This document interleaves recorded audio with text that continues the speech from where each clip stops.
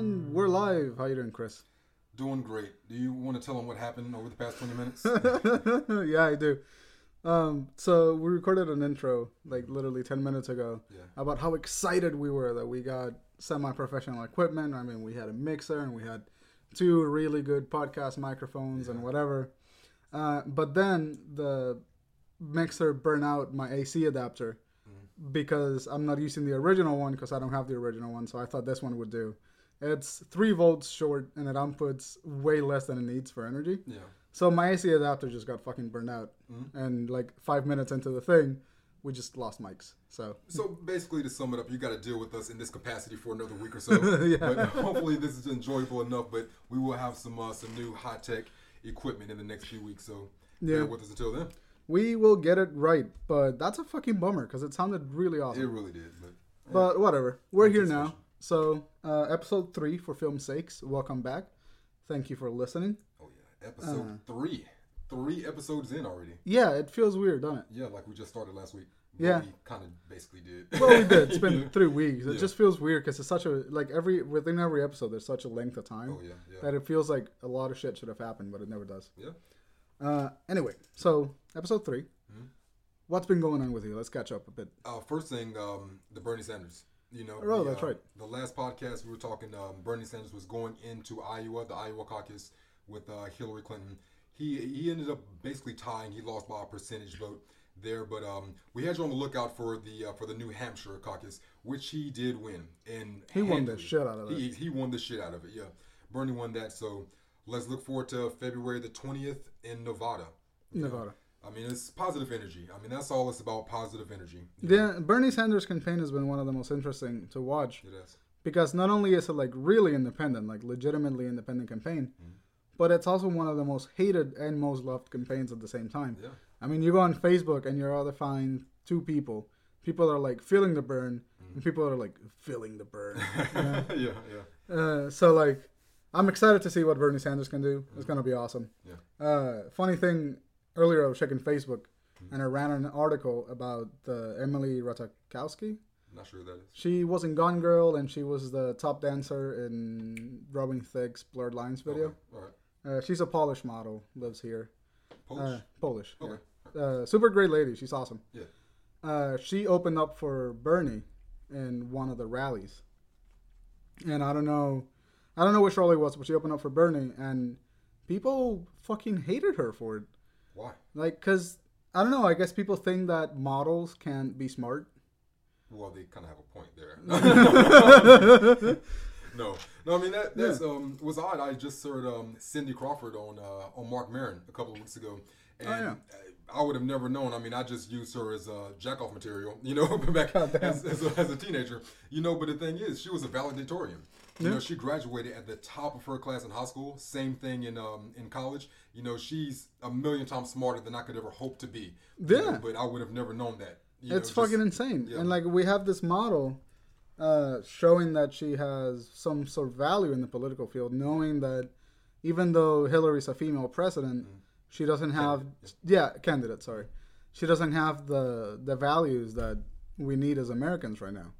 So like, first of all, she's smart enough to do that. Sure. She's brave enough to like go against all the fucking hate and like support an old white dude that wants to bring economic equality. Yeah. And it's kind of disheartening to see the sexism and the blatant display of ignorance that happens in social media when you get this kind of issues. Sexism is big in the States. Yeah. And that's the point that I was talking about earlier before we were on the podcast about the friend of mine that's having a kid. It was like, the best part about it, my girlfriend's pregnant, the best part about it, it's a boy. And I'm like, the way that I heard it was, my girlfriend's pregnant, the best part about it is not a girl. Yeah. What the fuck? Yeah. Like, girls are arguably as valuable as boys. Arguably, I mean, no, they are. Arguably. It just is. Not even arguably. Yeah, they like, are. arguably. So. Yeah. But I mean, I see Hillary Clinton as kind of like the Jesse Jackson of her time, in this aspect. How Jesse Jackson continued to run for president over and over with no shot. Like, we knew that Jesse Jackson wasn't going to win. I mean, every time that he ran. But then when Obama got elected, you seen Jesse Jackson in the crowd of people just bawling, crying those tears, because he knew had he not went ahead and waved the flag and been the front runner and going out there and lost all those times, then it wouldn't have been possible for Obama. Yeah. Now I'm looking at Chelsea Clinton. Now she's into politics now. I would like to see what she does in the next 15 to 20 years, because I don't see it for Hillary. I see her as being the Jesse Jackson. She has to get up there and lose and lose and lose. And it's so bad, like the position that she's in. Because 8 years ago, it was her time. You know, it was we didn't even know who Obama was. It was only Hillary. And then Obama shows up. It's like, well, how about we just give it to the guy this time? My fellow Americans. How about we give it to the guy? Yeah. You know, let's just give it to the man this time, and then we'll see how that goes, and we'll come back to you, Hillary. And then we gave it to Obama. He had his 8 years, and now Hillary's back. You remember when you said just give it to him this one time, now it's my turn? And now she's there, and now it's like, Bernie, we'll just give it to this other guy one more time. And then, like, no, you know, so I don't think she's going to turn. I do feel bad for Hillary's position. Yeah. Because she's playing, I think, in my opinion, she's playing the gender card a lot. She's playing race card too. Yeah, is she? Oh yeah, she's going to South Carolina, like she's trying to rally the black voters. No shit. And that's the thing, she has the black voters. Obama had the youth and the black vote. Yeah. Bernie Sanders has the youth vote. Hillary Clinton has the black vote. Now, if Hillary loses in South Carolina, the black vote goes with Bernie Sanders. I like to think so too. Yeah. I'm really hopeful that Bernie gets both the youth and minority vote. Me too. Because that means that we're making some real traction. Yes. And I'm sorry we got political for like 5 minutes. Yeah, but it's important to talk about politics. They got to deal with that shit anyway. This is stuff that's happening in real life in America, you know, so wherever you live is real life. Yep. And also I want to clarify, when I said arguably, I totally meant like certainly. Yeah, certainly. I just fucked up the word. Like maybe women are good as men. Yeah. I guess you can make an argument for that. They're kind of... but that's happening. Bernie's getting traction. I think Hillary's gonna not win this time. Doesn't mean that she won't be able to win later. We told her that last 8 years ago. But you know, But right now, my vote's for Bernie. Me too. And if you're in any of the states that have any power over this, if you're in the United States, and then you're thinking about voting for someone, get off your bloody ass and go vote. Yeah. Because you're gonna be the one that dictates whether or not we have to deal with economic equality and booming economy, or the richer get richer and we get less and less as the years go on. Yeah. So please go vote. That would be great. Other news that happened, a big thing that happened here in Charlotte, we're getting ready for the Super Bowl. Oh, yeah, that happened. Super Bowl. If anyone doesn't know, the Carolina Panthers were in the Super Bowl against the Denver Broncos. And it wasn't a good game. The Denver Broncos, they beat the Panthers pretty handily. And the thing is, on Tuesday, I took a half day for Tuesday, expecting to be in downtown Charlotte or uptown Charlotte ready for the parade. They already had the Panthers parade ready for Tuesday, and I was ready to go. There was no parade. We should have had it anyway. Should have had it anyway. Fuck it. We lost. Yeah. Fuck it. We lost. Yeah. We'll play again next year. Yeah. No, I watched that game. I watched up to the halfway point of the game. I think third quarter. Yeah. And if we had just been annihilated by the Broncos, I feel like it would have been less emotional strain. But we were like right fucking there. Yeah. We never turned it on. So it was a fun game. I ate a lot of wings, and my ass blew out the morning after. Nice. It was fucking awful, but it was a fun time. Yeah. What else we had? The Bernie Sanders, the Super Bowl. Oh, I watched the Michael Jackson Off the Wall. Ah, shit, that's right. How's that? That was really, really good. Spike Lee was a director. I didn't know that going into it. And the good thing about it is you hear all the fanfare about Thriller. You know, Thriller is one of the best albums of all time. That's not arguable just because of the sales. You know, it's ridiculous in sales. But my personal favorite album is Off the Wall. And you'll see that in not just music, in movies and television, a lot of things like that, to where it's often the piece of work before the one that really gets recognized, that was really the gold, you know. Denzel Washington winning that Oscar when the art that he did before that was the gold. You know, and that's pretty much how Off the Wall was. Off the Wall was amazing. That led him into the groundbreaking, which was Thriller. You know, but it was a really, really good film. Spike Lee, he put his foot all the way in it. I mean, it was good. That's good. Awesome. Yep. I haven't checked out my dog poop somewhere. I swear to God. Oh shit! I swear to God. We'll be fine. Yeah. I was never a huge Michael Jackson fan. I love his music, but I was never a fan of Michael Jackson. And I'm glad that someone's given him sort of like the merit that he deserves for being a great musician. Especially Spike Lee. Yeah. Spike Lee's fucking good. He's amazing. What else? Did you watch anything else? This week, the OJ thing is still really good. I've heard some I saw some ads for that. It looked really promising. Yeah. I saw episode 2 aired a couple of days ago. It might have been Tuesday, actually. Yeah, Tuesday. Okay. Episode 2 aired Tuesday. It's still so good. Cuba Gooding Jr. He's doing this is the role of his lifetime right now. Well, for now it is. You know, he's kind of fell off after A Few Good Men, like Snow Dogs, kind of buried him. You know, he had that bomb of a film, but this is really, really good, and I implore anyone to watch that. It's really good. Sweet. Things that I watched. I watched today we're going to be talking about under-acknowledged movies and sort of like the movies that go by under the public radar. That's the topic for today. So, in prep for that, I watched Drive with Ryan Gosling, directed by Nicholas Winding Refn, some weird last name. Winding Refn? Yeah, I don't know, some weird name. Yeah. Nicholas Winding, that guy directed it. Yeah. And I watched Frank. I don't know who directed that movie. I don't either. And I watched...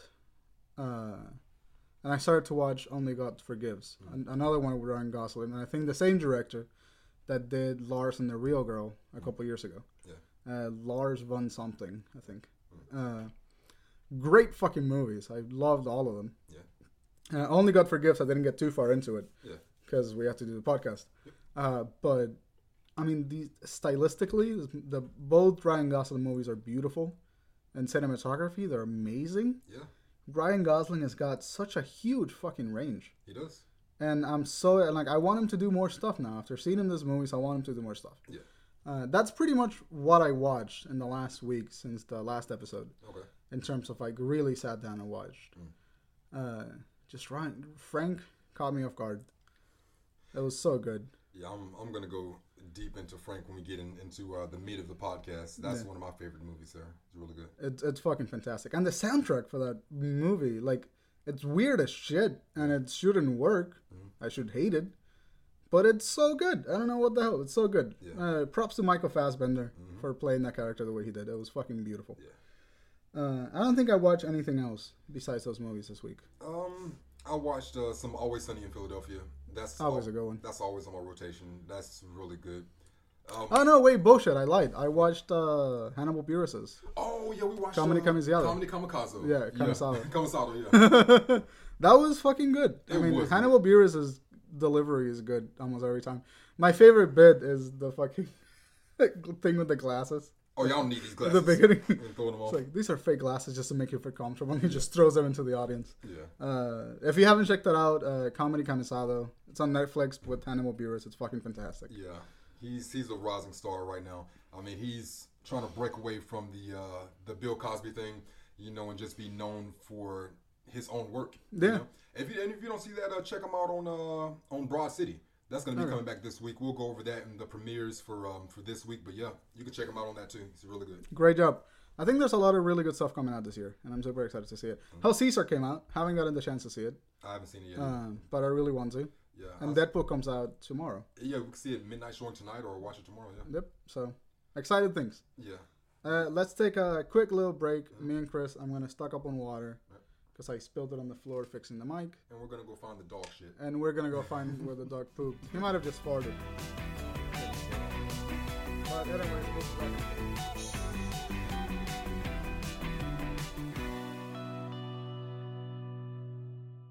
And we're live again.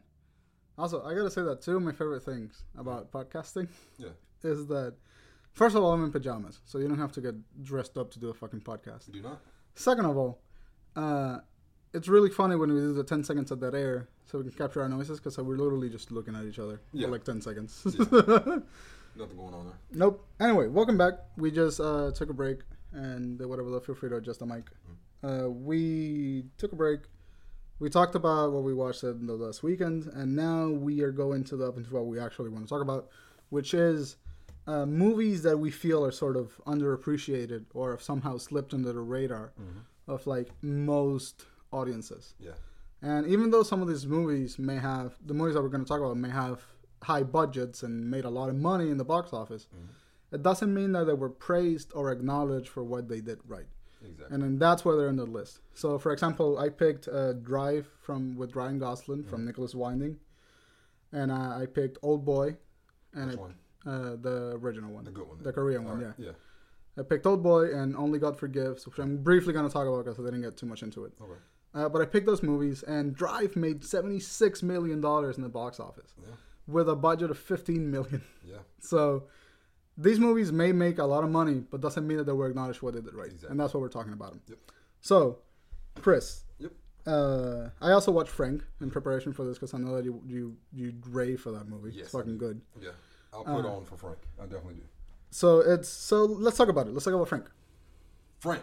I mean, I'm a sucker for anything musical at all, you know. And this story is about what's the main character's name is Domhnall Gleeson. He's been in Ex Machina, Revenant, in Star Wars. He was General Hux. Yeah, he looks like an Ed Sheeran. Like what? He looks like Ed Sheeran. Ed Sheeran. Who's that? The musician, the redhead musician. I don't know who that is. Don't worry about it. But yeah, he's in that. He's a struggling artist musician. So at the very beginning of the movie, you know, he's just walking up and down the street, up and down the roads, trying to find inspiration. And one of my favorite songs in there is that "Lady in the red shirt, what you doing with that bag? Lady in the blue shirt, do you know the lady in the red shirt?" You know, I mean, it's just completely silly like type stuff. You know, so from there, he ends up meeting Michael Fassbender and who plays Frank. Who plays Frank. And Frank now, he wears a what would you call that helmet thing that he's wearing? It's a fake head. Like just a fake head. They call it a fake head in the movie. So let's just call it that. A large, oversized fake head. You know? So he's wearing this the entire movie for the most part. You know, you'll see that at the end that he finally does take it off. But he's wearing that. So Domhnall Gleeson meets up with that group and Maggie Gyllenhaal. Maggie Gyllenhaal was good in that movie. I had to question if she was better than Jake after I watched that. Here's the thing. I think that there's a tangent, but I think that she is better than Jake Gyllenhaal. Gyllenhaal, yeah. But is that I don't know. Jake Gyllenhaal. He has a weird fucking last name. Yeah, that's it. I think he's better than Jake. She's better than Jake, but Jake has more sort of range, I think. Jake can play a lot more weird, where I feel like Maggie, I can see her in the same kind of roles all the time. I don't know. I want to see more from Maggie. Like she's good. She's good. This opened the doors for me in this movie. But just another favorite scene. Like we'll go over this entire film. You know? Another favorite scene of mine is you can pull this clip up on YouTube too. Is Frank. He eventually gets fed up. You know, they're making music that they have their own artistic freedom and they keep their integrity and make the exact music that they want to make. You know, regardless of what people think about it.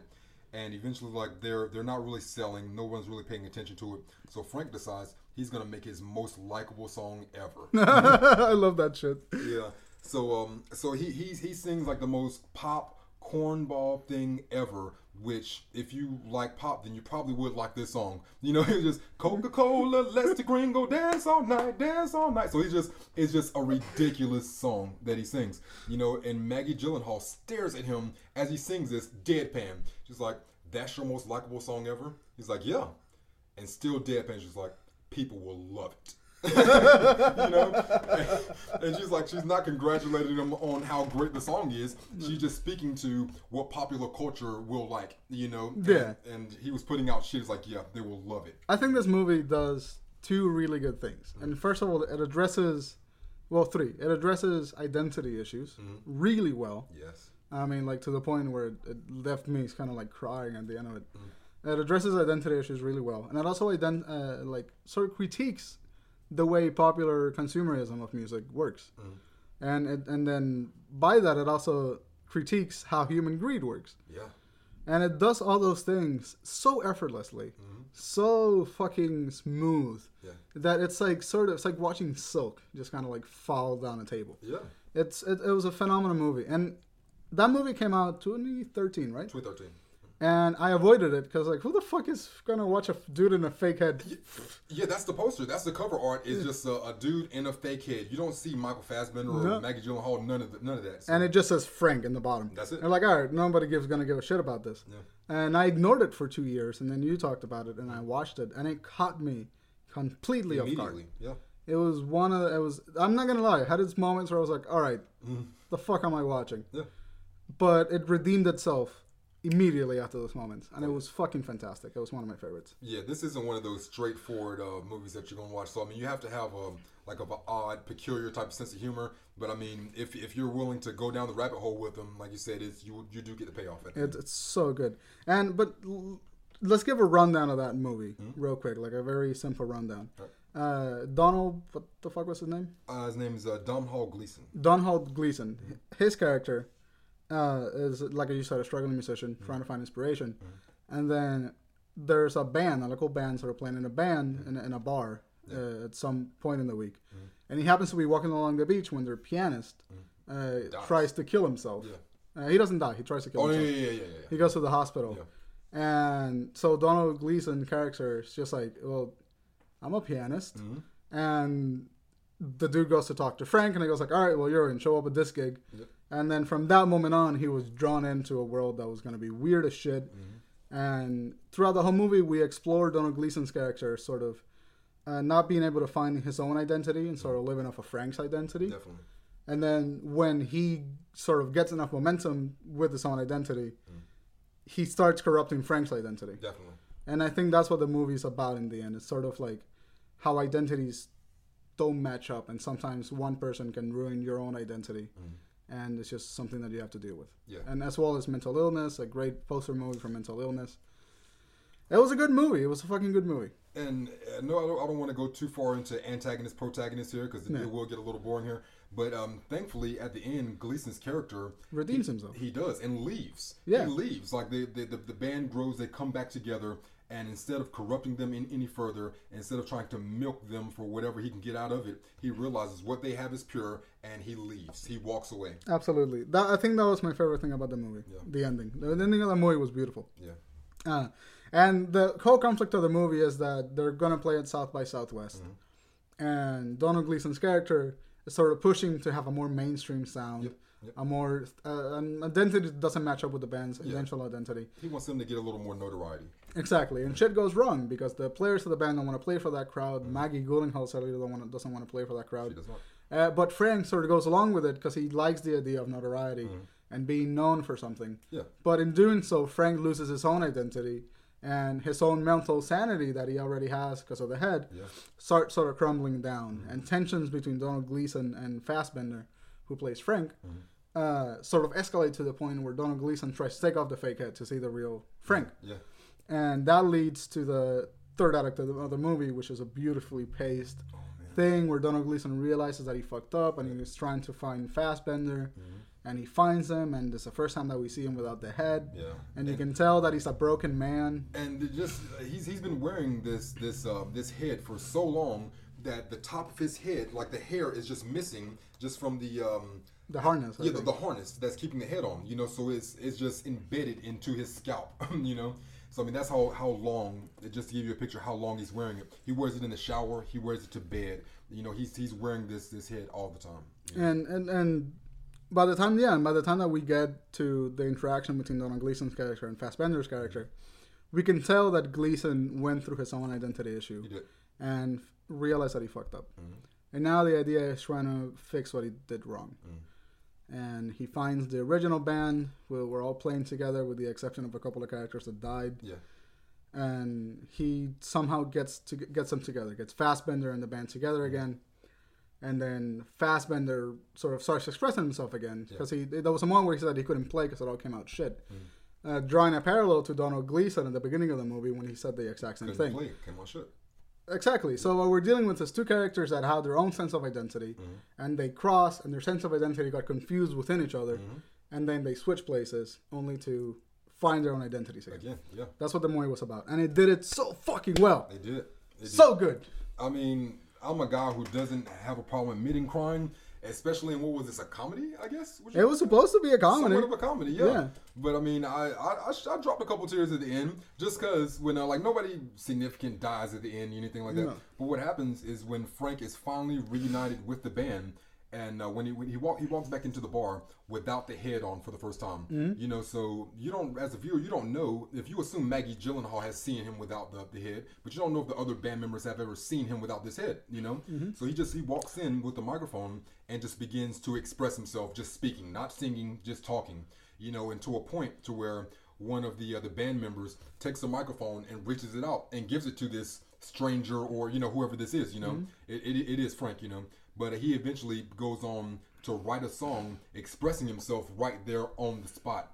Maggie Gyllenhaal just stands there staring at him until she feels it. And that's when the tears drop. When Maggie Gyllenhaal is staring at Frank and she feels the emotion and she goes back to her instruments, you see her spazzing all the way out on her whatever instrument that is. It's a theremin. A theremin, yeah. She's spazzing out on the theremin, you know, going completely nuts. And I mean, it felt so genuine, so natural that it's just, you felt what she was feeling there. Yeah, it was a beautiful moment. Because for me, it was the moment where a man that had been so broken, and for whatever reason, that the only way that he could communicate with himself was wearing this fake head. Sort of alluding to like people's wearing a mask. You know, wearing the mask that you see in person. That was kind of the metaphor that I got for the head. And when you see him walk into, first of all, a public place without the head that used to be such a big part of his identity, and then communicate with the people that he loved in such a way, it was just fucking beautiful. Because it was not only a man breaking his own mental illness, but it was a man finding that he could be what he was without depending on the head. And it was beautiful. It was really great. And not to mention that the song that came out of it was so sweet. Yeah, the final song is called "I Love You All." Yeah, I mean I have that soundtrack on my phone as well. So good. I recommend. Listen, if you're in for a good movie and you want to like feel like a genuine emptiness for a good movie, because that's what it felt. The movie left me a little bit empty, but I think it was supposed to. Not empty in a bad way. Just sort of like you watch the movie and you're like, ah, shit. Am I being that true to myself? That the message of the movie sort of conveys to me. And so, but if you want a good movie that will fucking just make you think as a person, not as a moviegoer, you're watching the lives of two people, go watch Frank. It is such a well-made and paced movie. The editing is fantastic. The cinematography looks great. And the humor is there. The humor is definitely there. So good. It's there. I mean, I related it to just how I felt as a younger person, feeling that I wasn't able to express myself the way that I wanted to at the expense of people not accepting me. You know, and just the way that I speak or the way that I can, just anything, you know, just not being able to be my complete self, you know, and still garner acceptance, you know. And then seeing Frank is like, I didn't go so far as to wear, you know, full head over top of my own head, you know. But I mean, it's just in the way that I'm presenting myself, I'm basically was. Yeah, you're wearing a mask. Exactly. You're wearing your fake head. Exactly. But that's what this movie did so right, because it exaggerated what's normally a metaphor, and it made it concrete. So you can see the effects of it wholeheartedly. So at the end, when you see him walk in, no mask, just bearing himself completely, and realizing that he doesn't need any of that. He can be his complete self and still be accepted by the people that matter. Exactly, which are his band members and friends. I didn't realize that Maggie was his girlfriend until like halfway through the movie. But it really is such a great fucking movie. So I really encourage you to watch it at any point if you feel like it's you want to like watch a genuinely good thought-provoking movie. Watch Frank. You guys got Netflix? Check that out. Oh yeah, it is on Netflix. That's where I watched it. And also, I want to, before we move on from Frank, there's my favorite scene in the movie. I have two favorite scenes of that movie that made me genuinely laugh. There's one scene when they're about to go play in South by Southwest. It's just Frank and Donald, because the whole band members left, and they're alone. And Frank's sort of doing his anxiety thing, and he goes into a closet, and he comes back out with a head that has makeup and lipstick on, and like a dress, and he just stands over the head and she goes like, "Let's fuck," and I just fucking lost my shit in that scene. That was hilarious. Yeah, and then immediately afterwards, they have the scene where they're playing South by Southwest, and Donald's trying to get into it, and Frank's trying to get into it, but he's sort of having a nervous breakdown as he does it, and he breaks down and just passes out on the stage, and Donald's trying to get him to play and whatever, and he goes like, "What's wrong, Frank?" And Frank just looks at him, and he goes like, "Music's shit." And like it was such a funny moment, but it served such a big purpose for that movie. It did, and it's just so good. I was looking at it as like it was to the point where he needed a mask for his mask. You know, I mean, he really wanted. I mean, he had his support system was Maggie Gyllenhaal and his band. You know, so they were all gone, and all he has is this newcomer, you know, the new guy in the band, the pianist, you know, as his support system. So he goes in that closet, he makes the head up, you know, into full, like, women's makeup, you know, just another extension of hiding himself. Yeah, just to hide the person that's hiding, I think. And that was, it just worked. It just worked. Yeah. Any closing thoughts on Frank? Go see it. Definitely. It's on Netflix, and go see it right now because it is fucking beautiful. It was one of the best movies that I saw. Moving on. All right, any other movie that you feel like is unacknowledged that you want to talk about? Something real quick. I don't want to go too far into it. Just because we have the same actor, Domhnall Gleeson. He's also in a television show called Black Mirror. I love Black Mirror. You watch Black Mirror? I watched Black Mirror. I loved it. Fucking right. So good. Yes, Black Mirror is on Netflix. It's kind of Twilight Zone-ish. I would call it a horror anthology. A horror anthology. Yeah, a horror. Okay. Not necessarily in the gory sense of the word, but in the sort of I wouldn't call it cosmic horror, but the technological horror, I would say. That's why I compare it more to the Twilight because of the science fiction aspect. Yeah. But it's not Twilight, you know. But it's just that's the closest thing that I can, you know, compare it to. It's really good. You know. But Domhnall Gleeson, he's in the episode of Black Mirror. Pretty much, I think there's 7 episodes of Black Mirror now on Netflix. Yep. They have the newest episode was a Christmas episode with John Hamm. With John Hamm from Mad Men. That was a really, really good episode. Fucking fantastic. Yeah. I think it was my favorite episode of Black Mirror. It may be mine too, yeah. Really but that anthology is really interesting. The guy that wrote it, Charlie Booker, he's a comedian in Britain.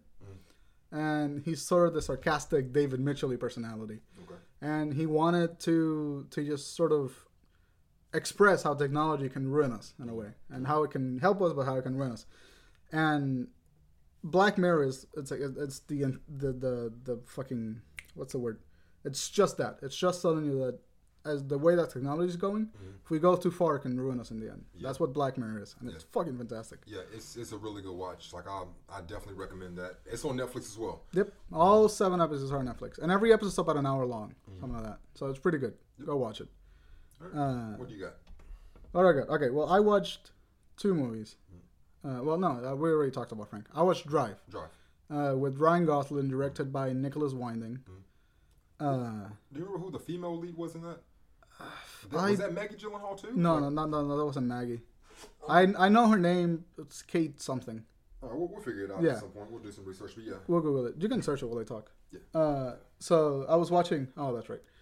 We were watching. I was watching Drive last night, and Drive was one of those movies that I avoided too because it's sort of the way that it was marketed looked like a generic action movie. Yeah. It really did. Look at a generic action movie with Ryan Gosling as the lead and like a love interest with the dad and whatever.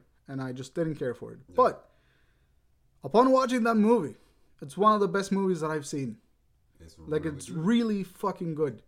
And the reason why it's good is because we have a return of the hero without a name. Yeah. Like Ryan Gosling's character is one of the most fascinating characters that I've seen in any recent sort of action story. He has no name. You know nothing about him. The first time that you see him, he says, you have 5 minutes. Anything happens before or after those 5 minutes, you're on your own. Yep. But within those 5 minutes, I'm yours, no matter what. Mm-hmm. And I should explain the plot, I guess. Yeah, what he does, yeah.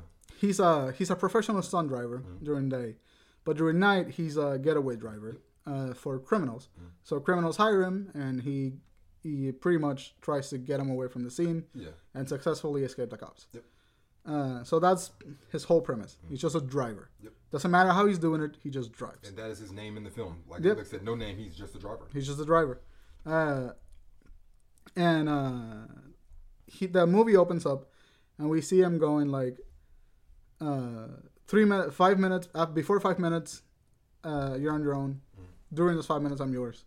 And then he just goes off, and we get this exciting fucking chase sequence. Yeah. Like immediately, like 5 minutes into the movie. Yeah. We get told that he's a criminal first. And then he's robbing a thing. He drives back. A beautifully filmed and paced action sequence. That's some of the best work. The cinematography on that movie so is good. Amazing. Yes. It is fucking phenomenal. Yeah. Because every shot just kind of lingers. Mm-hmm. And every shot just kind of lets you know that although nothing is being said, there's a lot going emotionally. Mm-hmm. So, I mean, and for being trapped inside a car. Yeah. Filming inside a car is not easy. No. Because it's not a lot of room. The camera's big. It's unwieldy. Mm-hmm. But whatever this movie did to get that beautiful in-car, making the cars feel like they're open and like a room where the character inhabits instead of an object, is hard to do. And this movie did it fucking perfectly. I never felt like any other cars were just there for being cars. Yeah, no. They were a room. It was a space that he was inhabiting. Yep. And it was great. And so, some of the actors, because I mean, there were some pretty big name actors. Ron Perlman played Nino. You might know him from Sons of Anarchy. Yep. He was really good. Bryan Cranston. I mean, I'm sure Malcolm in the Middle. Breaking Bad, most notably. Oscar Isaac. Isaac. I didn't expect him in this movie. He was fucking phenomenal. If you don't know the name Oscar Isaac by now, then you will in a couple of years. This guy he's heading through the roof. I mean, we've probably mentioned him on the last 3 podcasts, just talking about different things. Yeah. You know, and he's in everything. Christina Hendricks. Most notably, she's from Mad Men, which you might have seen her in... there's a new television show with yada yada yada. So I can't. The female lead that we were looking for, her name was Carey Mulligan. Carey Mulligan, that's her. She was phenomenal too. Yeah, she was really good. Here's the thing. The thing about this movie is that the cast is all the way that it's filmed is very intimate. Mm. There's not a whole lot of wide shots. I think. No. There's everything's kind of like medium or close. I mean, that was the highlight of the movie to me is how well they shot confined spaces. Yeah. You brought up the car scenes, but my favorite shot was in the elevator. Oh yeah, the elevator scene with him and the female lead. They're standing in there, and then a guy walks in, and you know that it's about to go down. Mm-hmm. You know, and we get this sort of like nice slow motion effect. Mm-hmm. We see the guy flash his gun, and then we see Gosling kind of like pull the lead away from the guy. Mm-hmm. And sorry, go on. No. I mean, yeah, just explaining it. I mean, it's just. It was one of the better scenes of that movie, and just in film in general for me, you know, it's just the way that it was done is capturing, and it's like another thing about it is not heavy on dialogue. No, not really. Driver is not heavy on dialogue at all. That elevator scene is just you're expressing what you're trying to say through the cinematography, through the camera work, through the actors, and through emotion more so than with words. Yeah. You know? I actually, now that you mentioned that it's barely in dialogue, I took notes on it. I took like 2 small pages of notes on it. And one of the notes was from minute 3 to minute 17, Ryan Gosling does not talk. Exactly, yes. There is background noise. There's people talking to Gosling, but he does not talk. No. For 14 minutes of the movie, our lead does not fucking say a word. Mm-hmm. And that repeats itself. Pretty much. I mean, he only pretty much has one-line answers. He doesn't speak much. Yeah, he doesn't. No one speaks very much in this movie. No. Except for Nino. Nino, yeah. That's the guy that speaks the most in the movie. No and that serves, like, when none of your characters speak, and you have a character that speaks way too much, you immediately alienate that character. Yep. And it did that perfectly. Yes. Because it turns out that Carey Mulligan's character, she has a kid with Oscar Isaac, and Oscar Isaac just got out of jail for I'm guessing a robbery. Yeah, and the people that he paid money to in the jail to protect him while he was inside now want his money back, and so they're using him to get one last job done, which is to steal $1 million from another family mob. Yeah, but they don't know that. They just think they're going to rob a pawn shop. Yeah, and the reason why Ryan Gosling's involved in this is because before Benicio went back into the house, he got out of jail. Ryan Gosling befriended Carey Mulligan and her son, and he sort of helps her out with like her car and just be a friend and just be there, be a neighbor. Yeah. And when Benicio came back, he really cared for this family. I don't think he cared much about Benicio. No. But no, Benicio was the kid. Standard was the dad. Was that Standard? Yeah, Standard was the dad. Standard Gabriel was Oscar Isaac. Okay. Sorry, fucked up. Every Benicio replace it with Standard. There we go. You do that in your mind. So Standard came home, and he really, really, really didn't care about Standard. I don't think he liked him at all. But he cared about Carey and the kid. Yeah. And when he comes home one day from the garage, he finds Standard beat up and the kid watching. Yeah. And he realizes that Standard's still in trouble with the mob. And he said, all right, I'll help you out. This is your last job. I'm doing this for you so you can go back to your wife and kid. Despite the fact that Ryan Gosling does have does like love the neighbor, I would say. He decides to help Isaac to get back to his family. And what happens is the job was a hit for Oscar Isaac. So who the fuck's the guy that's in charge of Nino? Bernie, I think was his name. I can't think of his name. I can find out. It was the boss man. The boss man that's in charge of Nino. He wanted $1 million. Nino wanted $1 million because he worked for this family. Bernie Rose. Bernie Rose. Yeah. And so it's basically mob things. Yeah. And Ryan Gosling gets involved for trying to help Oscar Isaac, who didn't know that he was going to get hit. Oscar Isaac gets killed. And at this point in the movie, this is no longer a romance movie or an action movie. This turns into a revenge movie. Yep. And it is so good at doing that you're like, oh shit, Ryan Gosling's fucking pissed. I mean, this right here, it cemented Ryan Gosling for me as one of the better actors in Hollywood.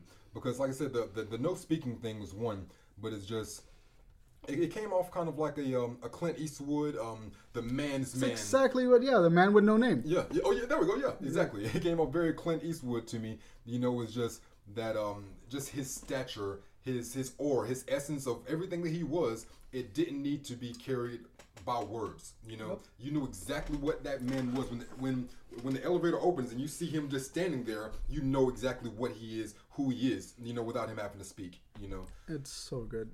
Like the cinematography is amazing. Like we said, and it carries everything that movie wants to do. I know we're short on time, but we're gonna go a little longer because this is a good episode, I think. Oh yeah. But Drive, Ryan Gosling. One of the best movies out there. Yes. And highly recommend. Is that still on Netflix? No, it's not. Oh, I have to download it, sadly. Yeah. But in terms of like good writing, good directing, really good directing, and good cinematography, Drive is one of my favorite fucking movies out there. And the soundtrack. And the soundtrack for that movie was so good. There's a song on there, if you can find it. It's called Night Call. And it's from the movie, but yeah, download that if you can. Spotify, iTunes, whatever you gotta do. Night Call from the soundtrack of Drive. And this movie felt like the '80s, but like a modern version of the '80s. Version of '80s, yeah, did. Like it took everything that '80s action movies sort of had, including the soundtrack and the sort of the aesthetic. Everything's kind of like colorful and illuminated. Yeah. That's another thing. The lighting for this movie, holy shit! Because most of the movie takes place at night. Yeah. And it never feels like an empty road. It never feels like a black car. Yeah. It never feels like anything that's obstructed. Yeah. Everything is done with such purpose, including the lighting inside the car. Yeah. When he's driving, the lights that flash over him. Yep. The jello hue of like just sunset. It's just so good. It looks amazing. It looks so good. It's a beautiful fucking movie. Ryan Gosling does an amazing job at it. And really, don't look at it as an action movie. Look at it as a movie.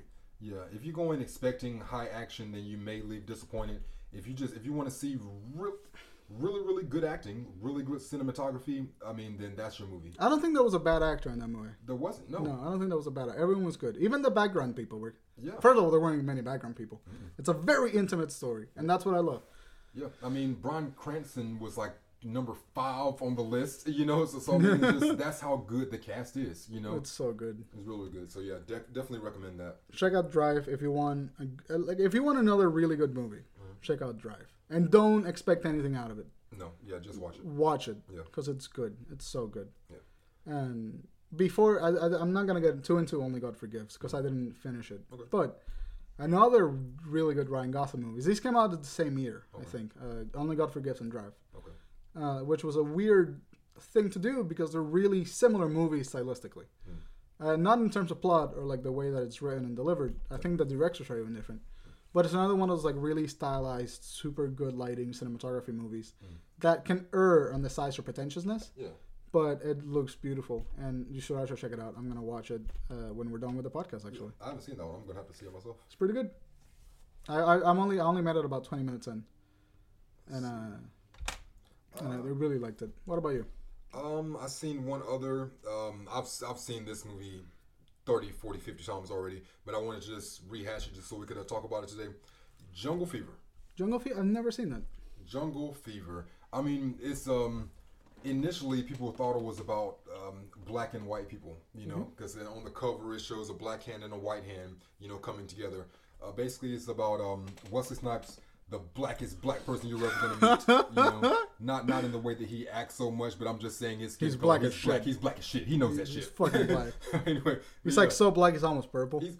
We call it blurple. Yeah, blurple. Just so black. But yeah, Wesley Snipes, he's in it, and his what's his character name? Skipper is his name in the movie, and he has a new lady that's working with him, a white girl.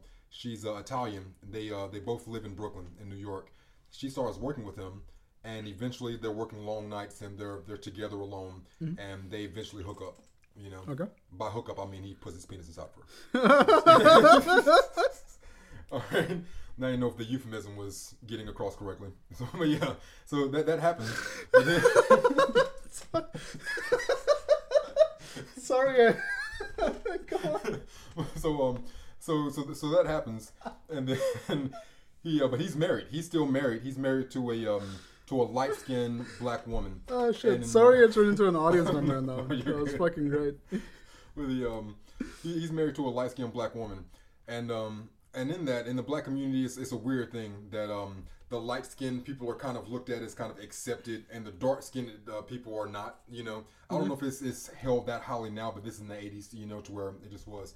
So it was a big thing. It's like black guys, you know, you get a light skinned girl, and now you just want to go lighter and lighter. Eventually, you get a white girl, and you know the Kanye gold digger. You know that when he get on, he leave you ask for a white girl. I mean, it's just the exact same thing over and over. But it was more than the race relations between blacks and whites. You know, the movie essentially was about the crack epidemic that was going on, especially in New York. The character Gator. Gator. Sounds like a crackhead. He is a crackhead. He is a crackhead. Gator is Wesley Snipes' brother, played by Samuel L. Jackson. Oh shit! Yes. Now, there's only a few crackhead roles that I've ever liked ever. You know, Bubbles from The Wire, Samuel Jackson's Gator from this right here, and then Chris Rock in New Jack City. Pookie. You know, Pookie, Gator, and Bubbles. Those are the only... Pookie, Gator, and Bubbles? Pookie, Gator, and Bubbles are the only crackheads that I really, really like in movies and television. Gator was the central crackhead. Now, this guy, he has his mother and his father. You know, his father's a reverend. He's been a reverend since they were growing up. You know, so they have a very strict values and guidelines to the way that they should live. You know? And he's become a strung out drug addict, and his father no longer wants him inside the house, like not even to visit him or his mother. Nothing. No contact. Yeah, no contact. So Gator would come over whenever the dad was gone, or whenever he thought he was gone. You know, so at one point he pretty much tries to finagle his mom out of money through different kind of stuff or whatever. He'll come up dressed up as best as he can, be like, yeah, I only need $20. You know, I got me a job interview. You know, all they said I had to pay $20 for the application. You know, I'm good. It's like $20 application. You know, she gives him money. Eventually, one day he comes over and says that he did get the new job and he needs to borrow the television because they're going to be doing something. So she lets him borrow the television, you know, leaves, comes back to the mother's house about a week later. She asks him about the television. You know, he's like, where's the television? He's like, no, I need some more money. I need more money. No, but where's the television? Where's the television? I smoke the television. that's where the TV is, you know. Or he asks Wesley Snipes, his brother, he sees him in the park with Spike Lee. Wesley Snipes and Spike Lee are talking about him having sex with a white woman. You know, so Samuel Jackson walks up and he's like, "Yo, can I borrow some money?" He's like, "No, you ain't gonna get no more money. You come to me all the time, I'm not giving you no money." You know, so Samuel Jackson, the crackhead, he walks up like, "Hey, you know, I would hate to go hit some old lady over the head and take her pocketbook for her money, but you know I do it. You know I do it. I like smoking crack.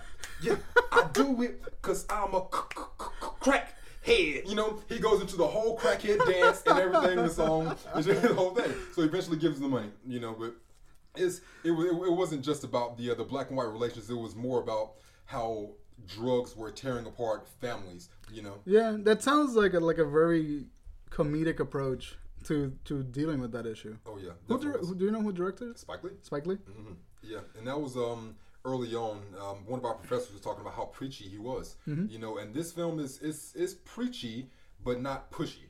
Yeah, okay. You know, so I mean, it definitely has an agenda, but it doesn't force it down your throat. It gives you angles. You can look at it this way. You can look at it this way. It also goes into the Jewish people that are living in Brooklyn, the Italian people that are living in Brooklyn. So it goes from every angle. You know how black people talk when white people aren't around. How white people talk when black people aren't around. How Italian people will talk about every other. You know what I'm saying? It just goes into every single aspect. It's really, really good. Fun fact that has nothing to do with the movie, but I heard from a friend that used to live in New York that sometimes people that, because the Jews and Italians often share neighborhoods. Yeah. People that were Jewish Italian, meaning they come from like a Jewish parent and an Italian parent, they were sometimes referred to as pizza bagels. Pizza bagels. The Italian. Okay, yeah, I see what that. Yeah. It is my favorite fact that I know. Just pizza bagels. Pizza bagel. For a Jewish Italian person. Yep. That's not one of my favorites. Nah, not at all. But, yeah. But Jungle Fever does sound like a really interesting movie. It's so good. It's really, really, really good. Like, I mean, I recommend that. That's one of my favorite Spike Lee movies ever. Okay. Jungle Fever. I'll check it out. And the last thing, me and you were watching this at the end of the podcast last week. Old Greg. Before we get into Old Greg, let me talk about Old Boy a little bit. Oh yeah. Because that was my other pick. Okay. It's a foreign film. It's Korean, I think. I forgot the director's name. Korean movie, Old Boy, and it's about this drunk alcoholic that's spending the night in a cop station until his brother or someone comes bailing him out, and then he gets kidnapped and he gets put in a room for 15 years, like a sort of like a luxury prison. Yeah. For 15 years, he gets put into this goddamn prison, and he wakes up and we see that like the first 30 minutes of the movie is just his routine in the prison.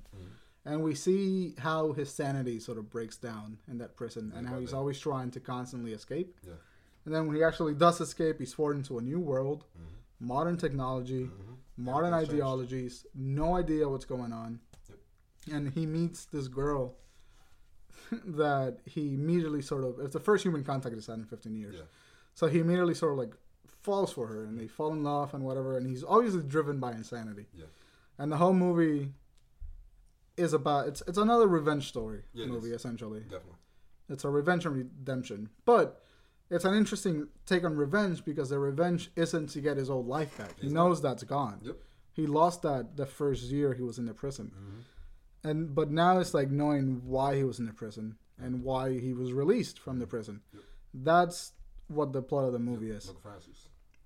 And that's it. It's looking for answers. And I think it's a great interpretation of a sort of like an Oedipal complex. And what? An Oedipal complex. Oedipus was the Greek dude that banged his own mom. Oedipus. Okay. That's it, yeah. He was the dude that banged his own mom and then gouged out his eyes. The lady that he meets turns out to be his daughter. Yep. And they ended up having sex, and it's a whole fucking emotional revelation. It's fucking insane, alright? This movie's weird. But it's a good action revenge film along the lines of Drive. Like it's not overly actiony, it's not overly heavy on dialogue.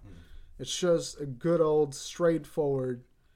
This is what's happening in this movie. Yeah, and the editing's fantastic. Korean cinematography, as usual, is pretty fucking good. Yep, and the writing is phenomenal, in my opinion. I'm gonna go ahead and tell the listeners to go ahead and throw yourself off the window if you haven't seen Old Boy. Have you not seen Old Boy? It's so good. But it's one of those movies that's really good. But unless you're like interested in foreign film or you're like us, film students, you're probably not going to hear too much about it. Well, I guess not. Because it sort of slides under the radar of being a foreign film. Yeah. And it might be a foreign film, but it's a very relatable film. It's one of the better films that come from there. I mean, Itchy the Killer, I really like that comes from that same area. But yeah, Old Boy, if you haven't seen Old Boy, then wow. Yeah, it's a pretty good movie. You gotta see Old Boy. And it has one of my favorite fight scenes ever. The 1 versus 100 in the hallway. Oh, man. Yeah. So good. It's a lateral movement, sort of like a side scroller. And you see Oda Sue just kick ass walking from the start of the hallway to the end of the hallway where is the boss man that he's gonna get information from, and it just kicks so much ass the whole way. And it's a beautiful looking scene, and it inspired one of my favorite fight scenes from Daredevil, the hallway scene. I was about to say it's been done a number of times. Now you brought up Daredevil. It's been done in a movie called The Raid. Okay. And it's been done in shoot, I'm not gonna be able to think of the name of this one. Snowpiercer. Snowpiercer from Left to Right. I fucking love that movie. I'm gonna add that one to the list of movies that you should see that you haven't probably seen. Snowpiercer. Snowpiercer. Fucking amazing. I can't even remember the there was a song. Like I said, I'm really intrigued with music, and I think it's Kirsten Dunst. Is that the blonde that plays in the teacher, the school teacher? I think so. It may be Kirsten Dunst, but yeah, Reese Witherspoon, I think it was. Was it Reese? She looked like Reese. Yeah. So Reese Witherspoon, Kirsten Dunst, a blonde white lady, in her mid-30s. Yeah, it was probably Kirsten, not Reese. But go on. But yeah, she's leading the children, in a song, So what happens if the train stops? We all die. What happens if the engine stops? We all die. Yeah, and it's like then they just sing a whole song about if the engine stops then we die, yada yada. But it's sang in like such an upbeat and happy tone, and I love. It's like really discordant. But okay, here's why I love that movie. First of all, it's humorous. It has a lot of humor in it, but it also has a lot of political commentary on it. Like it's pure class warfare. Yeah, that's what the movie is. No doubts about it. But it's also saying how, like, people, because this is the world in a very small scale that's in the strain. Because the world is frozen. And they've now scaled back down the entirety of the world into this one train. So you have what's a very concentrated thought. So, like, the bottom of the train is obviously the poor people. The middle of the train is literally the middle class. And the top of the train is literally the first class. So apart from the obvious metaphor of like the poor class having a resolution and moving towards the end of the train, we have this thing in the middle with Reese Witherspoon, not fucking Kirsten Dunst. Look it up. I'm gonna look that up. But with that lady, when they're talking about this, and you realize that it's also making a religious commentary about that, because that's how religions are sort of formed. You're sort of tell that there's a higher power that you can't control, and if that higher power decides it, then you're fucked. And so that movie deals with all of those issues in an hour and a half, and it does it amazingly. So yeah, it was actually another blonde white girl in her mid-30s. Alison Pill. Yeah, she was in The Newsroom and Scott Pilgrim versus the World. Oh shit, she's done some good work. Yeah. Oh, and Midnight in Paris. Nice. Yeah, Woody Allen movie. Yeah, so she was in that. But all right. Yeah, we're not gonna get into Snowpiercer. That's an episode of its own. But if you want a good movie that takes advantage of like a very specific style of cinematography and a very specific style of social commentary, go watch Snowpiercer too, because it's really good. And look out for left to right movement in that movie, because every time there's a decision, there's only two possible options, and it's either go right towards the top of the train or go back towards the back. And that movie made me cry, man. John Hurt's in that movie. John Hurt. John Hurt. He played the Ward Doctor in Doctor Who. He's a really good old actor. He was in that movie, surprised the shit out of me. But that movie made me cry like a couple of times throughout. So watch Snowpiercer. Here's our list so far: Snowpiercer, Drive, Only God Forgives, Frank, Black Mirror, and Jungle Fever. 6 really good movies that we feel like aren't recognized enough for what they did. And we've told you why. Now, please, if you're interested in anything that we've said, go watch all of those movies and give them some love, because they are amazing. And I want to throw a wild card in there, the Old Greg wild card. This isn't a movie. It's just the most silly thing that you're going to find on YouTube. You may have already seen it. It has 15 billion views and likes already. Old as shit, too. Yeah, it's been out for quite a while. So I hope you've already seen this already. But if you have not, it's made by the Mighty Boosh, the British comedians. They're over there. They're still producing things, but by far, I feel like their best work is Old Greg. Check it out on YouTube. Sweet. Old Greg. I'm Old Greg. I got a mangina. You don't know what I got. Anyway, we made it to 45 minutes talking about movies. That's impressive. That was a long segment. I think it was a good segment. That was good. Yeah, I think so. It was a really good segment.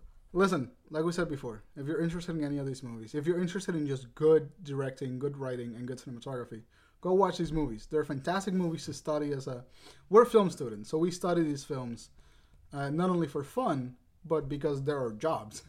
And we love them because they teach us what to do, what not to do, and it helps us find our own voices. If you're a film student, or if you're in any way related or interested in studying films for more than just for fun, go watch any of those 6 movies because you will have an amazing time. And if you can, I encourage you. Not a lot of people do this, but I encourage you to take notes when you watch any of these movies.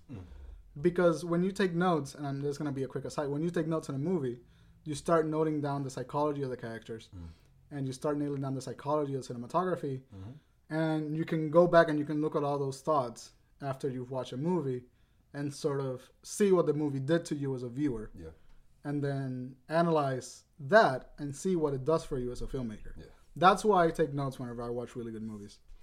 And that's why I have 3 pages of fucking drive notes. Yeah. But nothing, they really don't say anything else other than like, holy shit, that cinematography looks amazing. Yeah. That's all that says. Yeah. But it helps to take notes on movies. So if you're in any way interested, do that. I recommend it. Agreed. And I think that's it for now. I think that was it. Yeah, anything else? Is there anything else that you would like to talk about before we close? Oh, we covered it. This we'll go into our last segment of the TV premieres and movie premieres for next week. All right, perfect. So we're gonna take another little break. I'm gonna go pee, and then we're gonna go back with the closing segment. All right. All right. Cheers. Thanks for listening.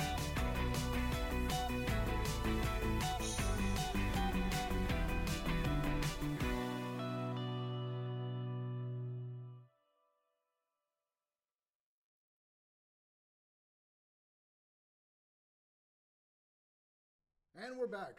What's up? Alrighty, we got the TV premieres for this week. All right, we're going to start on February the 11th, this Thursday. We got Grey's Anatomy coming back to ABC. Is that still fucking going on? It's still fucking going. Jesus. What's the blonde that was on there? Catherine... Zeta? No. Catherine Zeta-Jones. Yeah. Katherine Heigl. Okay. Yeah, I don't even know if she's on there anymore, but yeah. Grey's Anatomy's coming back at 8 p.m. February 11th, Thursday night. The next show right after that is Scandal at 9 p.m. That's coming back, so all you Kerry Washington fans, go ahead and watch out for that. She is very fierce. Yes. She is. I don't like the show. It's just not my cup of tea. Yeah. But if there's one thing I gotta give it, like, props for, from writing, like, a fucking badass female character. Yeah. That shit's really good. Yeah, she's a great female lead. I watched the first 2 seasons. The first season's really good, but the name of the show is Scandal, so I guess I should have expected it to be scandalous. You know, 'cause, I mean, that's every season is. It's so much drama. It's just a little much for me, but it's a really good show. It gets good reviews. Yeah. Written by the same writer and the same creator. The show right after that on ABC at 10 p.m. is How to Get Away with Murder. That guy is making bank. Woman. That lady's making bank. Yeah. So all 3 of those shows are coming back on ABC February 11th. Nice. The next day we have is Saturday, February the 13th. Now, the reason I have this, what's coming up is the Sports Illustrated Swimsuit of 2016. That's going to be on TNT at 10:30 p.m. on Saturday. The reason I put this on there, because there's not going to be any good cinematography on there. There's not going to be any good writing, any dialogue on there. It's the fucking Sports Illustrated Swimsuit edition. Sometimes you just need to enjoy a little bit of hot people. You're damn right. It's fine. Yeah. And you never know. I mean, they could be geniuses for all we know. Yeah. I mean, like I said, Cindy Crawford turns out. Maybe one of them sponsors Hillary 8 years from now. There you go. That's not what I'll be watching for, but yeah, you should watch Sports Illustrated. Now that you mentioned Sports Illustrated, there was one actress. I don't fucking remember her name, but she was a lingerie model and actress. Yeah. And she got signed in for Sports Illustrated. Nice. So if you're looking to see interesting people, you might as well tune in. I'll be checking that out. Have a favorite of Kathy Ireland. She's a swimsuit model from like the early 90s. God, got me through my whole adolescence. She got me through my whole adolescence with those Sports Illustrated magazines, if you get where I'm going here. And on Sunday... Just fucking breeze through that one. On Sunday, February the 14th, Valentine's Day, as a matter of fact, Comic Book Man is coming back on AMC. That comes on at midnight. That's Comic Book Man, the show with Kevin Smith. Oh, he does that? He has a televised version of it? Yeah, Comic Book Man. It comes on at midnight. Shit, because I've only heard he has like 7 podcasts. Now he has like a fucking television show? Jesus. He does a lot. One of my favorite shows on HBO is called Last Week Tonight with John Oliver. That was a really good show. Yeah. Fucking love that. That's the season premiere is coming up on Valentine's Day, Sunday the 14th, Nice. 11 p.m. HBO. And then the moment I've been waiting for this Valentine's Day is The Walking Dead. Ah, shit, you're a Walking Dead fan? Yeah. We should do an episode on The Walking Dead, because I'm not a Walking Dead fan. Yeah, we'll get into that then. But that premieres when? Sunday. This Sunday at 10 p.m. Ah, shit. Walking Dead. People are gonna bang and then tune into The Walking Dead. That's what's gonna happen this Sunday. Yeah, Valentine's Day. Yeah. Valentine's Day is about zombies now. Wow. The following day, Monday, February the 15th, is the 58th Grammys. Oh shit. Yeah. Damn, there's 58 of them? The 58th Grammys. It's going to be hosted by LL Cool J. That's interesting. Yeah, I believe it's like his second or third time doing it. He's the one with the lip sync show, right? LL Cool Is he J? on there? I think so. Maybe so. Whatever. Yeah. The lip sync show is also a really good show to check out. I don't know when it comes out. I watch it on YouTube. Yeah. Let's see what else here. Oh, a show that I'm really looking forward to is called 11/22/63. But that's the name of it. November 22nd. Is that the Kennedy assassination? It is. Yeah. J.J. Abrams' adaptation of a Stephen King time travel novel. Oh, about the JFK I remember assassination. that shit. Yeah. That was good as shit. Unfortunately, it's only going to be on Hulu. Fuck. Yeah, it's only on Hulu. That's the only way you'll be able to watch it. It's starring James Franco, directed by J.J. Abrams, adaptation of Stephen King. Which is an adaptation of history, I Yes, guess. yeah, about a JFK assassination. So, you have so many reasons to watch this. As long as That's actually pretty dope. I read the premise. I didn't read the story, but I read the premise of that story. Mm-hmm. And it sounded interesting as hell. I want to see it. I don't have Hulu, but I'll try to find a way. And still on that day, Monday, February the 15th, Better Call Saul comes back. I put it on my Netflix queue because I know that it's a good show. Yep. And I haven't gotten around to watching it. I haven't seen it either. Yeah. I haven't seen one episode. It's a prequel to Breaking Bad. And I love Breaking Bad. Breaking Bad was good. Yeah. Breaking Bad was one of the shows that was a little too much for me. Because every time I watched it, I was depressed. It was just a fucking bummer. Right. But good show. Yeah, really, really good. So Better Call Saul. Mm-hmm. Prequel to Breaking Bad. Yep. It's some people may not know. It's Saul Goodman from Breaking Bad. Saul Goodman. His side of the story before Breaking Bad happened. Yep. I hear it's good. People love it. It's coming back for another season, so somebody's watching it. Yep. So like I said, that's AMC 10 p.m. Then moving on to Wednesday, last day of the week before we're back. Let's see here. February the 17th, Wednesday, Broad City. My shit, Broad City. Now, I mentioned it earlier because Hannibal Buress is in it. Mm-hmm. He's not a main character, but he's in every other episode or so. But Ilana and Abby are that's their real names and their names on the show. Mm-hmm. Ilana and Abby, huge crush on both of them. It's not about the way that they look. Yeah. I was talking to my girlfriend about that, if she finds them attractive or not. And I'm like, look at their personalities.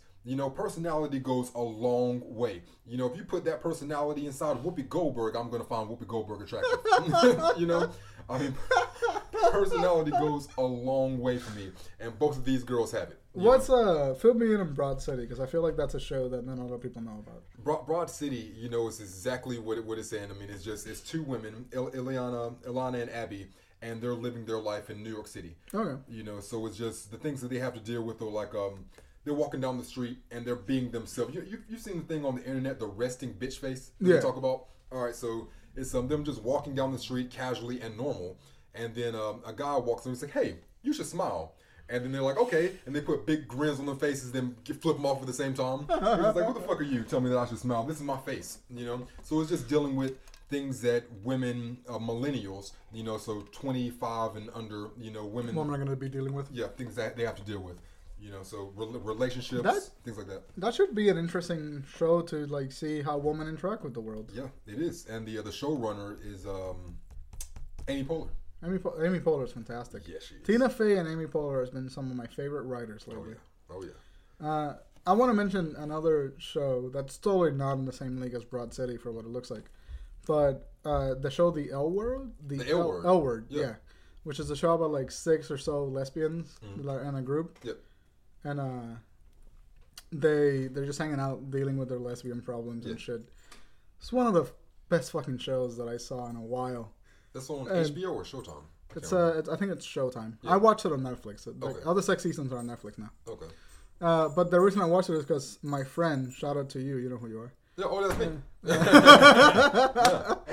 My friend watched it on Netflix. We shared an account, and I just one day out of morbid curiosity clicked on it, and I was hooked, man. It was a stupidly good show. I don't know why it was so good. Yeah. I can't relate to any other characters in that show. Like, I'm not a woman. I'm not gay. Yeah. I'm not a gay woman. But for some reason, that show was amazing. So go check it. If you like funny female characters, definitely go check it out. I love television shows with a strong female lead. They're great. Love that. Let's see. That's all for this week in television. But movie premieres now. The movie we've all been waiting for. Fucking Deadpool. Comes out today. I'm probably gonna watch it today. You can get a late night showing for Deadpool tonight, or you can see it everywhere tomorrow, Friday. So I'm looking forward to it. It's rated R. It has a runtime of 106 minutes. So they're not going to sit there and pander. You're not going to be in the movie theater for 3 hours of a movie. Yeah. It looks like they're going to get to the point. I've heard reviews about the movie and said it's like a good origin story for Deadpool, and it is everything we wanted. That's what I've heard. I mean, Rotten Tomatoes gives it a 81%. I'm not big. It is. I'm not big on ratings, but I do like to look at it beforehand. But they give it 81%. It could be a minus 5%, and I will be in that movie theater tomorrow. Oh yeah, no, absolutely. It's a good fucking movie. Yeah. I'm excited for it. The next film opening the same weekend is Zoolander. Zoolander has a sequel. Did you see the first one? Yeah, I watched it like 10 years ago. Yeah, it's very silly. I mean, it's a really, really silly movie. And I don't know if we discussed on the podcast or not, if it was just our regular conversations about sequels to comedies. Yeah. And has a sequel to a comedy ever been successful, good or preceded or just better than the first one? I think that was the first episode. Yeah, we talked about the first episode. Yeah, so I mean, just along those bases, I'm not expecting much from Zoolander the sequel. No, but I think that it's going to be a fun movie. It will be fun. No, I'm going to see it. I'm still going to see it, but I'm just not expecting anything. That's the thing with comedies are weird because I definitely think that what I've been seeing from this movie and like the marketing campaign too. Yeah. I feel like it's going to be as fun as the first one was. It looks like it. It looks like it's going to be fun. It does. So I'm excited for that one too. Unfortunately, Rotten Tomatoes has it at a 41%, but they rate all comedies low. Yeah, there was a Meet the Fuckers? No, the one with Jennifer Aniston and I'll remember it later. Yeah, but yeah, they rate a lot of comedies low. Anyway, I've seen that a lot in like user review based channels. Comedies usually get a bad rep. They do. Yeah. I understand that we're going to do an episode on comedies on their own, and I'm going to talk about why I think that happens there. All right. So that's Zoolander, February the 12th. Has a 102-minute runtime, so like I said, that's going to be to the point as well. That's tomorrow, too. Yep, that's still tomorrow. Cool. Another movie opening up this weekend, How to Be Single. It's another comedy. I don't know if I'll be paying to see this movie, but there's a lot of young, upcoming actors that are going to be in it. Rebel Wilson. You might know her as Fat Amy from Pitch Perfect. Oh shit, she's awesome. Yeah, that's one of my favorite people in Hollywood right now. She's really funny. She is. Rebel Wilson's in it. Damon Wayans Jr. is in it. There's a show called Workaholics. His character name is Anders. Not sure what his real name is, but he's going to be in that. So I mean, a lot of. Is it the guy with the fro? Not that one. Because the guy with the glasses and the fro, that's Richard Ayoade. He's a British comedian. But I don't know. There was only 3, so we can just eliminate one of the other 2. The 2 that we didn't, the 2 that we said, the other one. The other one, yeah. So he's in that, in How to Be Single. That may be good. Don't know. It doesn't have ratings for it out there yet, but it has all the people that you like, so there you go. Sweet. Now, the movie that I want to see, even more than Deadpool, just for myself, is a movie called Nina Forever. Nina Forever. It's only a 90-minute runtime, and I think I jotted down some stuff about it. But I mean, this right here is rated at 100% on Rotten Tomatoes.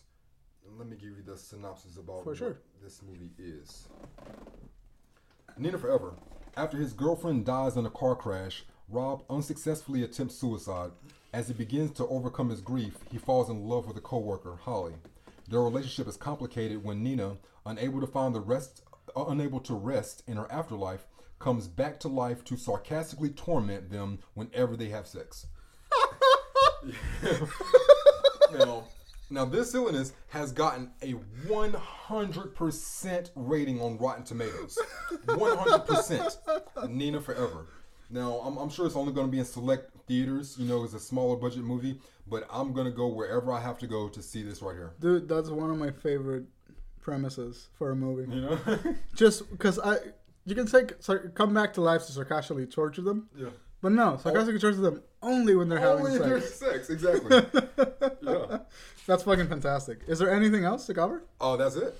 That's TVs and movies. That's so good, man. Yeah. I think that 2015 was a pretty bad year for like entertainment. I think like not a lot happened for movie entertainment, for television, Netflix type stuff. It was one of the better years for me. That's true. You know, but for movies, and cinema, it was pretty bad. Yeah. But 2016 looks like it's bringing up the game with television and Netflix shows, and cinema stepping up. It is. So I hope that works.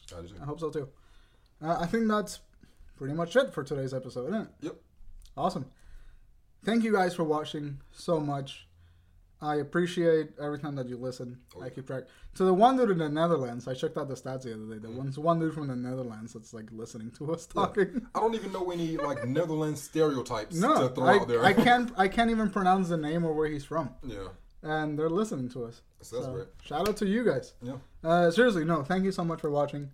We'll be back here next week to talk. What the fuck are we going to talk about next week? Next week is romantic comedies. Romantic comedies? Yep. Shit, I got to watch romantic comedies. Yeah.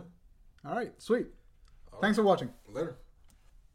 Watching, fucking listening.